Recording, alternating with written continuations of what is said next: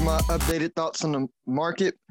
So, as most of you know, if you listen to me for a little bit, the U.S. markets have been expensive for a while, since as late as 2015, 2016, and so a lot of investors or asset managers understand there's a lot of value overseas in emerging markets, a few places in Europe, and so that's pretty well known. You can look at valuations. You don't have to have a super complex hidden valuation.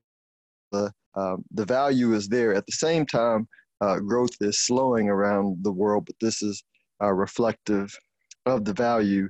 And so, but you have a position where the U.S. market is still relatively strong, although it's expensive and slowing down.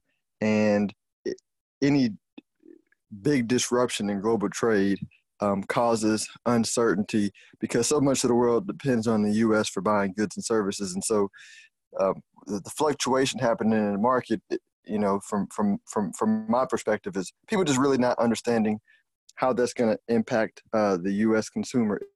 If the U.S. consumer is okay, then based on how the market's been moving when we have good days, then money will flow to high growth companies that are doing well in the U.S. and to where it's supposed to go, where there's value overseas, along with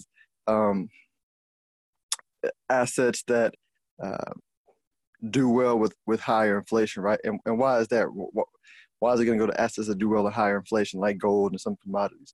Well, typically, if you look at history, when the U.S. wants to help make sure we don't go into a deep recession, they like to pump extra money in the system, which is inflationary, which means when there's too much money in the system, the price of things go up, or people want to hold less dollars, right?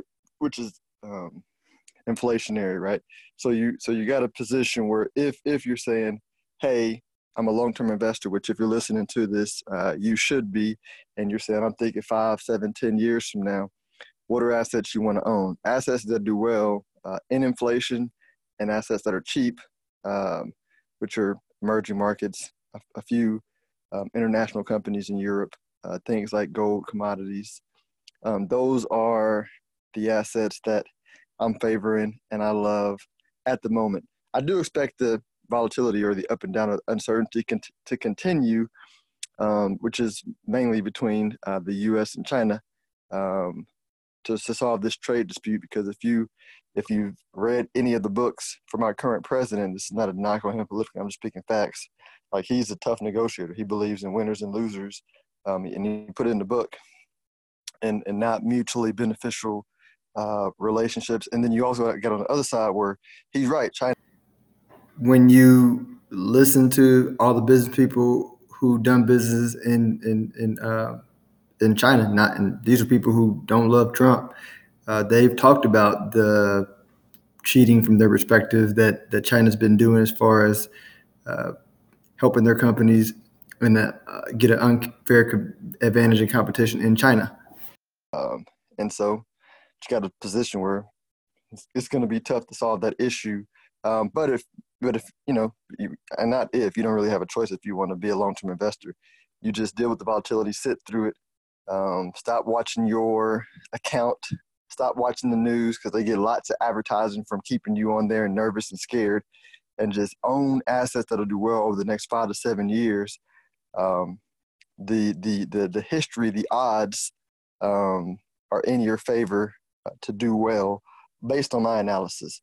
But as always, this is for informational, educational purposes, not meant to be investment or financial advice. You need to seek your own counsel before making an investment decision. Investing involves risk.